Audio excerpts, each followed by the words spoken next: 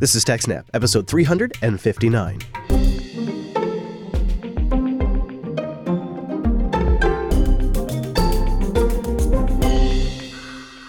Welcome to TechSnap, Jupiter Broadcasting's weekly systems network and administration podcast. We recorded this episode on March 15th, 2018. It is brought to you by our three fine sponsors, DigitalOcean, IX Systems, and Ting. My name is Chris, and join us every single week, the tech, the admin, and the presenter, Mr. Payne, Mr. Wes Payne. Hello, Chris. It's nice to have you back in the studio. Yeah, I was at Scale last week. It was pretty great. Bumped into a few TechSnap audience members. And, while I'm on the road, we figured there probably wouldn't be enough time for research. And the TechSnap program takes a special amount of prep and research. So we figured we'd wait till I get back, do the show right. But don't worry, dear audience. We'll make it up to you in the future. We'll have lots of opportunities, especially with some exciting things coming up. Yeah, Linux Fest Northwest is going to be a special time for the TechSnap program. But let's just jump into it. Let's start with our warm-up story this week. It turns out there was some hard-coded passwords in some Cisco gear. What? Oh, that's right. So last week, Cisco released 22 security advisors, 22, including 2 for so-called critical fixes, one of which is a hard-coded SSH password. Oh, no way. Yeah, so this hard-coded password is in their PCP appliance, which is Prime Collaboration Provisioning. I had not heard of this before, but apparently it's a software application that can be used for remote installation and maintenance of other Cisco product offerings. Like their VoIP stuff. Yeah, exactly. And it's frequently installed on Linux servers. You can go to use that server and then, provision your Cisco products. Oh, sure. That makes sense. Unfortunately, all you have to do is connect over SSH, use the hard-coded password, and you have access. So this requires local access, but Cisco's still labeling this sucker as a critical flaw. Yeah, it looks like they're just concerned enough about the possibility of other systems being compromised, as well as possibly some of the Linux systems that this software is running on, that they're treating this as a critical vulnerability. Just make sure people are aware that they need to patch. They shouldn't treat it as low risk. There are also no temporary mitigations, so if you have this affected product, go get the patch. So there's also a second critical level vulnerability that Cisco fixed in this 22 patch extravaganza. Yeah, that's right. This one is a Java deserialization issue. Kind of a classic deserialization problem. You're taking some untrusted input from the user. In this case, it's serialized Java content. And then, of course, the thing that deserializes it on the Cisco end, well, it's running on root. So if you send it specially crafted input, boom, now you're root. Root privileges. Love it. Love it. Okay, so that is a deprecated piece of software. It's still getting patched, but I don't think Cisco's actively selling it anymore. Right. This is in Cisco's Secure Access Control System, ACS. But of course, as we know, with a lot of this, fancy, expensive proprietary networking equipment, you spend a lot of money. You often keep it in place for as long as it's useful. This is an important reminder that even and especially those older systems, keep up to date on your patches.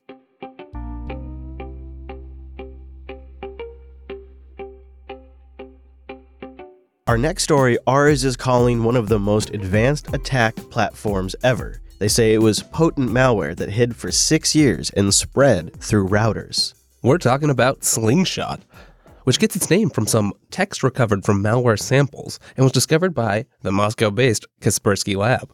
In a 25-page report they released last week, they write that the malware is highly advanced, solving all kinds of problems from a technical perspective and often in elegant ways, right? This has levels of polish. It combines older and newer components in a thoroughly thought-through long-term operation, something to expect from a top-notch, well-resourced actor. Like a nation state is the implication there. Exactly. The researchers still don't know precisely how Slingshot initially infected all of its targets. In several cases, though, Slingshot operators got access to routers made by MikroTik and planted some malicious code. Specifics of the router technique still aren't quite figured out, but they involve using a MikroTik configuration utility called Winbox to download dynamic link library files from the router's file system. One of these files, conspicuously named IPv4.dll, is a malicious download agent created by the developers of Slingshot. Winbox transfers this DLL to the target's computer, loads it into memory, and executes it. Ooh. So once they have this IP4.dll into memory, what's it do? What happens next? Sure. So it starts out connecting to a hard-coded IP address and downloads a bunch of additional malicious components and, of course, runs them. It runs this by, it wants to operate in kernel mode here to have maximum control, but these platforms are using driver signature enforcement. So it looks like they have some signed vulnerable drivers. They load those and then use those drivers to execute additional malware. Oh, I'd like to know more about this. Yes, that seems like something that we should probably be hearing more about. I'll keep my eyes out. After infection, Slingshot loads a whole bunch of additional modules, including 2 especially powerful modules. One, NDriver, is a kernel mode module, and it's connected to Golem App, a user space module. Golem App is by far the most sophisticated, and it's responsible for most of the attacks we've seen. So things like persistence, file system control, and all of its communications abilities. NDriver contains low-level routines for network, I/O operations, and so on. So NDriver is sort of a bootstrap, and then Golem App uses NDriver as well as a bunch of additional code to accomplish all those things. So NDriver's living down at the kernel space. Yeah, it's written in C, and it provides full access to the hard drive, operating system memory, pretty much anything. The research paper goes on to say that this has been active since at least 2012 and had remained operational just until last month, which is when Kaspersky started digging into this more. Yeah, it really does seem quite clever. One of the ways Slingshot was able to conceal itself was use of an encrypted virtual file system that was located somewhere on an unused part of the drive. So it's not even, an official registered scanned file system. Sure. And a lot of times that was enough to get past, a standard run-of-the-mill antivirus engine. Yeah, you're scanning the file system. You're not looking for parts that look completely unpartitioned. You don't scan that typically. Yeah, exactly. Some other techniques include encrypting all strings in its various modules, calling system services directly to bypass a lot of the monitored hooks, and the ability to shut down components when forensic tools are loaded. So it'll notice that you're scanning it and shut down. It's funny because this research sort of confirms like one of my quasi fears that these malware tools is only as good as long as the malware authors are actually using the official system hooks and APIs. If, like in the case of Slingshot, they just do it on their own and don't use the built-in hooks, there's nothing for these malware detection tools to trigger. Yeah, that may be another sign. They have a lot of resources here to re-implement a lot of that, and it makes their attacks more sophisticated. Yeah, that must have taken a lot of research to find undocumented ways to accomplish the things they're doing at the level they're doing them. It must be for some big purpose like espionage, hiding itself in a hidden partition on the hard drive, remaining undetected since 2012, which is remarkable, having 2 parts, one part that downloads new modules so it can do new fun things, and another part that buries itself down into the Windows kernel.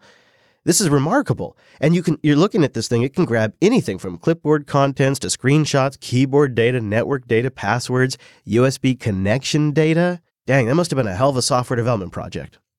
Yeah, one other interesting tidbit here is the researchers noticed that the debug messages, they're written in perfect English. That must be the Russians.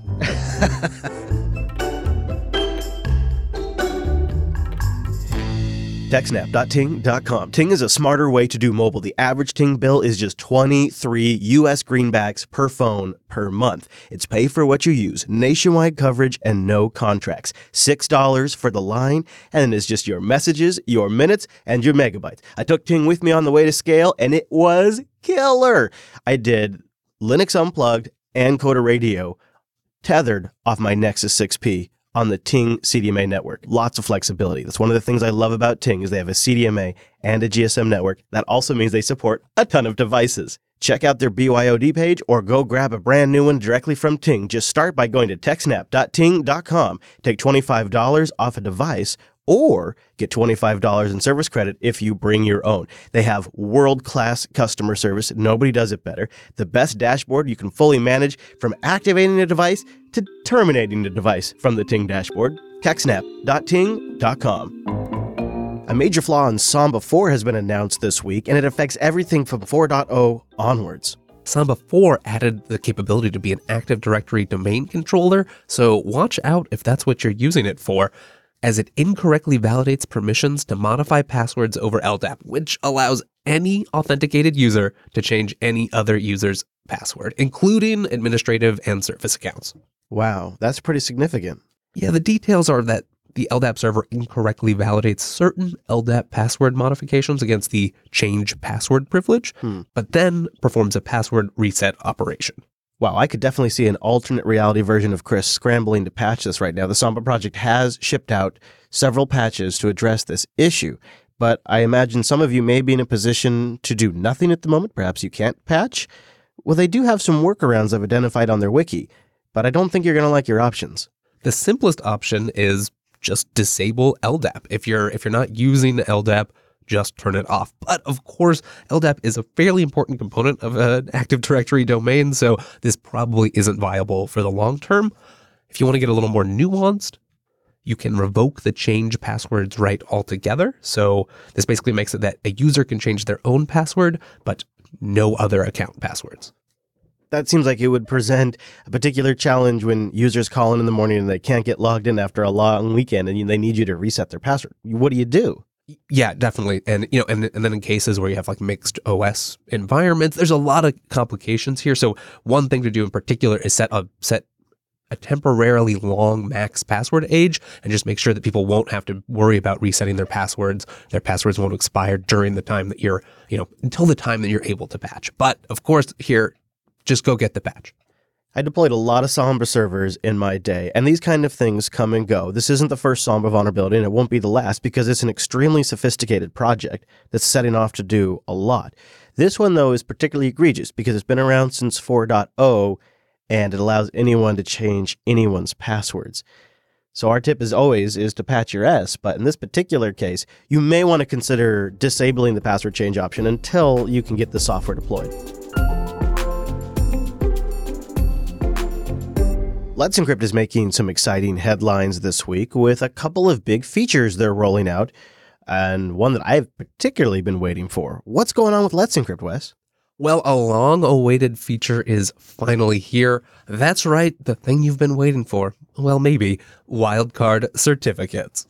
Wildcard. That sounds like some sort of fun game, but it's not a card game, is it, Wes? No, if you're not familiar, wildcard certificates allow you to secure all subdomains of a single domain, so star.jupiterbroadcasting.com, for instance, and you only need a single certificate. They can make certificate management easier in some cases, and they really wanted to address those in order to help get the web to 100% HTTPS, which is kind of one of their charter missions.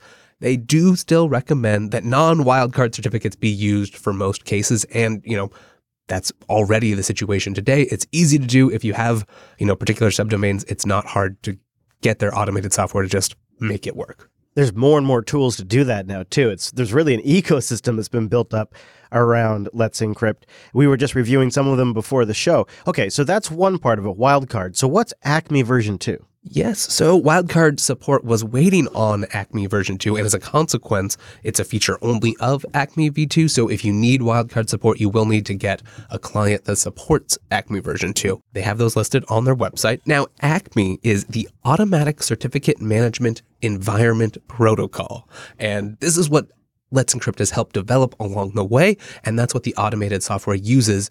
If you've used any other certificate issuer, you're probably used to logging into a form, having to enter some credentials, a manual process where you click through several web forms. Oh, yeah. It's not a lot of fun. No. Let's Encrypt change that, and Acme is part of that story. It's the protocol that allows, secure certificates to be transferred automatically. They have several different means of proving that you control that domain. Now, Wildcard, they're only supporting DNS 01. This means you'll need to be able to modify DNS text records in order to demonstrate that you control that domain. Now, that seems pretty fair, though, for Wildcard. And if you need Wildcard, that's not an unreasonable hoop to jump through. No, not at all. It's easy. Another nice thing to see here is that Acme version 2 has gone through the IETF standards process. It's received a whole bunch of feedback from industry experts and other organizations, and I think that's a good sign for a future adoption, even outside Let's Encrypt. Boy, it's going to be pretty hard to be a Let's Encrypt critic these days. That's for sure.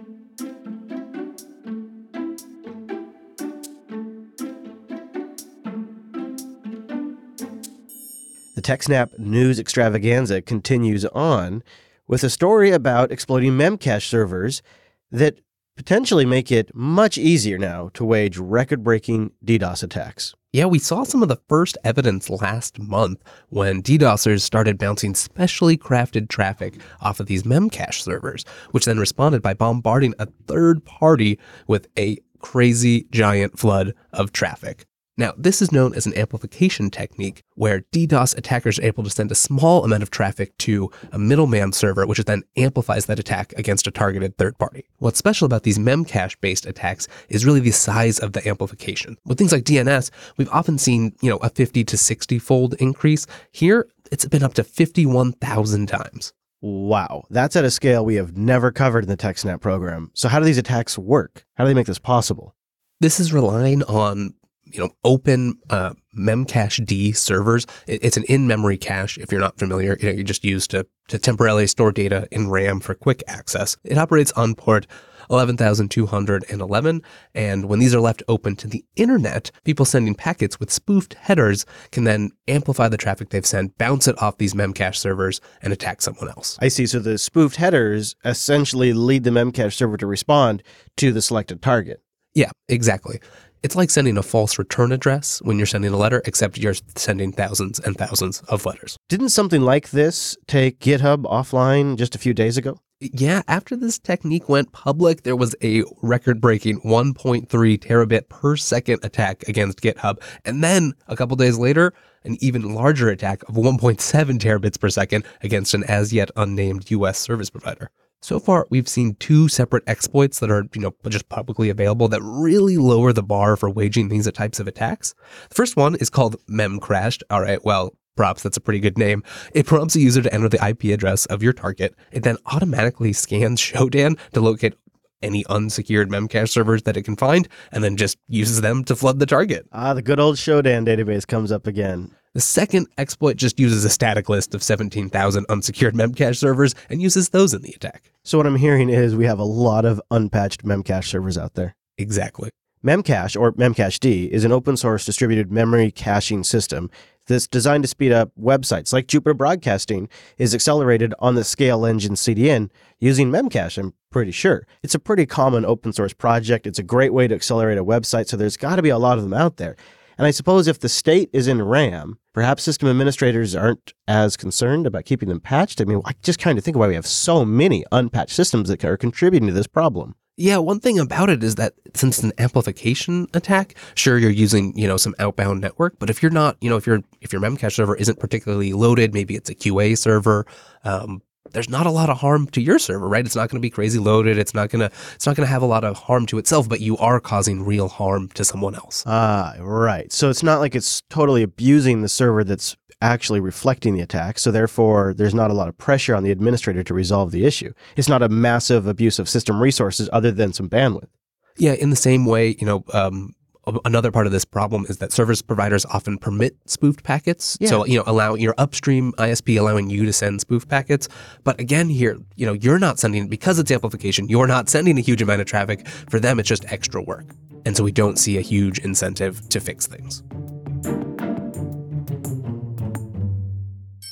Do.co/snap. DigitalOcean is simple cloud hosting that you can deploy at scale as little or as much as you need. And if you go to do.co for a limited time, you can get a $100 credit. Do.co/snap. That's our special URL. It's a 60-day free trial. It does require a valid credit card on file, but you will start with a $100 credit.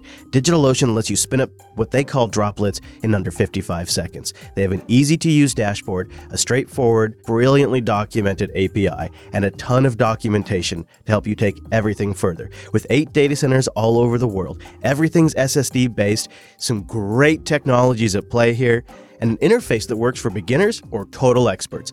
DigitalOcean.com. You can also sign up and just apply our promo code SNAPOcean, but I recommend you go to do.co/snap so you can sign up for that $100 credit, because DigitalOcean has some new flexible droplets that lets you mix and match resources depending on what your application needs, and their standard droplets have gotten even better for the same great price. do.co/snap. Netflix often has a really unique approach to managing their systems, and so when it's a good fit, we like to jump on a story on their blog because they have a fascinating approach And this story could really be summed up in Netflix has learned how to fail really fast and recover really fast.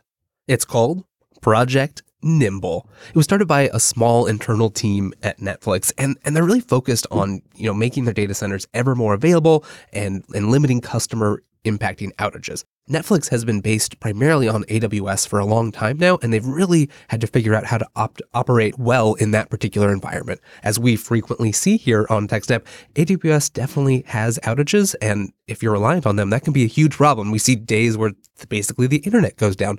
Netflix isn't willing to let that happen to them, or at least they're going to try really hard to prevent it. Yeah, they're trying to deliver TV over the internet, and that's a significant task they're trying to pull off. And they're trying to be nimble, that's hence the name Project Nimble, if AWS has a significant outage. It's fun to glean insights from these Netflix blogs because they really have this stuff figured out. They are really dialed into how to manage these different massive infrastructures like AWS. They're not just trying to replicate their data center in the cloud. They really go at this all in. And as a result, they figured out some really clever tricks to make Project Nimble work. But first, they had to identify why their current failover process was taking so damn long. All right, so it was taking about 15 minutes, and thankfully they have a great breakdown here. To start with, about 5 minutes was just deciding if they were going to do the failover at all. Do we hit the button? Should we not? Do we hit the button? No, yes, no, yes. Do we? No, yeah. Do we hit the button? Yeah, for 5 minutes. I'm sure you've been in that situation. You're in the NOC, so you see some alerts come in. Maybe there's some problems in that region, and you have to decide, is this intermittent? Is this going to continue, or do we pull the trigger? After that, there's another 3 to 5 minutes of just getting new resources from AWS, and getting all the new instances, starting new load balancers, whatever you need in a different unaffected region. Then it's about 25 minutes to get hosts booted up, services installed, operating normally. Plus another 10 minutes to proxy all the traffic from the affected region to the new region. And 5 minutes to cut over all the DNS changes. So when all is said and done, you add up all those steps, it's about 50 minutes, which is a really long time, and that's a lot of customers because you figure they've got a huge scale they're dealing with. 117 million customers who altogether watch 140 million hours of content every day off the Netflix servers. So they set some pretty impressive targets here. They wanted to be able to fail over traffic in less than 10 minutes. To reach that 10-minute target, they came up with something they call dark capacity, which is a solution to try to combine the benefit of extra capacity, but without all the burden of actually operating and maintaining it. So rather than have a configuration management system like Chef or Ansible provision an instance from a base image after launch, Netflix bakes AMIs. There's some popular tools out there. One of them is known as Packer. You basically, pre-configure an AMI. It's like an old-style image from the physical world. The key insight is that they realized they could keep instances hidden away in shadow autoscaling groups that would work as dark groups, sort of just topping off capacity for the services that they were shadowing. They base this on a relatively unknown detach and attach instance mechanism that AWS provides for EC2 autoscaling groups. Essentially, they can pluck an instance from the dark autoscaling group and push it into the ether, and then make a subsequent EC2 API call to pop it into the running service group. I like this idea of dark capacity. So it just is sort of standing by, ready to go, not totally connected into the system, not part of all of the monitoring stuff, but ready as soon as they need it instantly. Exactly. So then they created an orchestrator that basically just manages this process, pops instances off, keeps track of them, and then adds them where they're needed. Oh, Netflix. They also talk about in this blog post about how nearly all the Netflix production applications inherit from a base AMI image again. And then the base AMI provides well-known Netflix environment features like consistent packages, their system configuration, their kernel with their tuning parameters, and a pre-populated set of environment variables. A key feature that they've added here, working with the base AMI team, is they were able to add features so that it auto-detects what autoscaling group it's in. And then they've also added additional support for this new dark capacity so that this is baked right into the image. All they have to do is spin up a new autoscaling group based on their pre-configured, pre-baked AMI, and then the orchestrator does the rest. Yeah, and they say by doing this, the dark instances match the system's environment they're shadowing and are just blissfully unaware of their actual location. It's so clever. Beautiful. So using dark capacity they were able to do it. They can now complete the operation in about 8 minutes as opposed to the previous 50, which that's huge. To do all that, develop the new system, get it deployed, took a 2-person team about 6 months. And I think that's just a neat example of, when you have talented people and they're given the runway to do it, there's a lot you can accomplish. ixsystems.com/TechSnap. IX Systems creates open source driven enterprise storage and server hardware and software solutions for thousands of clients, and many of those clients have been customers of IX Systems for decades. They're headquartered in Silicon Valley with all of their products built and supported in the US of A. They're part of an open source ecosystem, and that enables them to deliver the highest value at the best return on interest for you.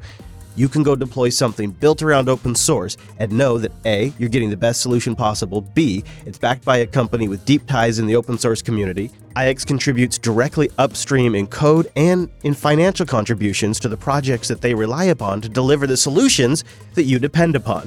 ixsystems.com/TechSnap is where you go to support this show and learn more about IX Systems. You can also get their server buying guide, which helps grease the wheels up the chain if you need to move to a better hardware vendor. You will be satisfied. After grinding out a hard 13 years deploying server hardware, there is only one solution provider I recommend, and it's IX Systems. ixsystems.com/TechSnap.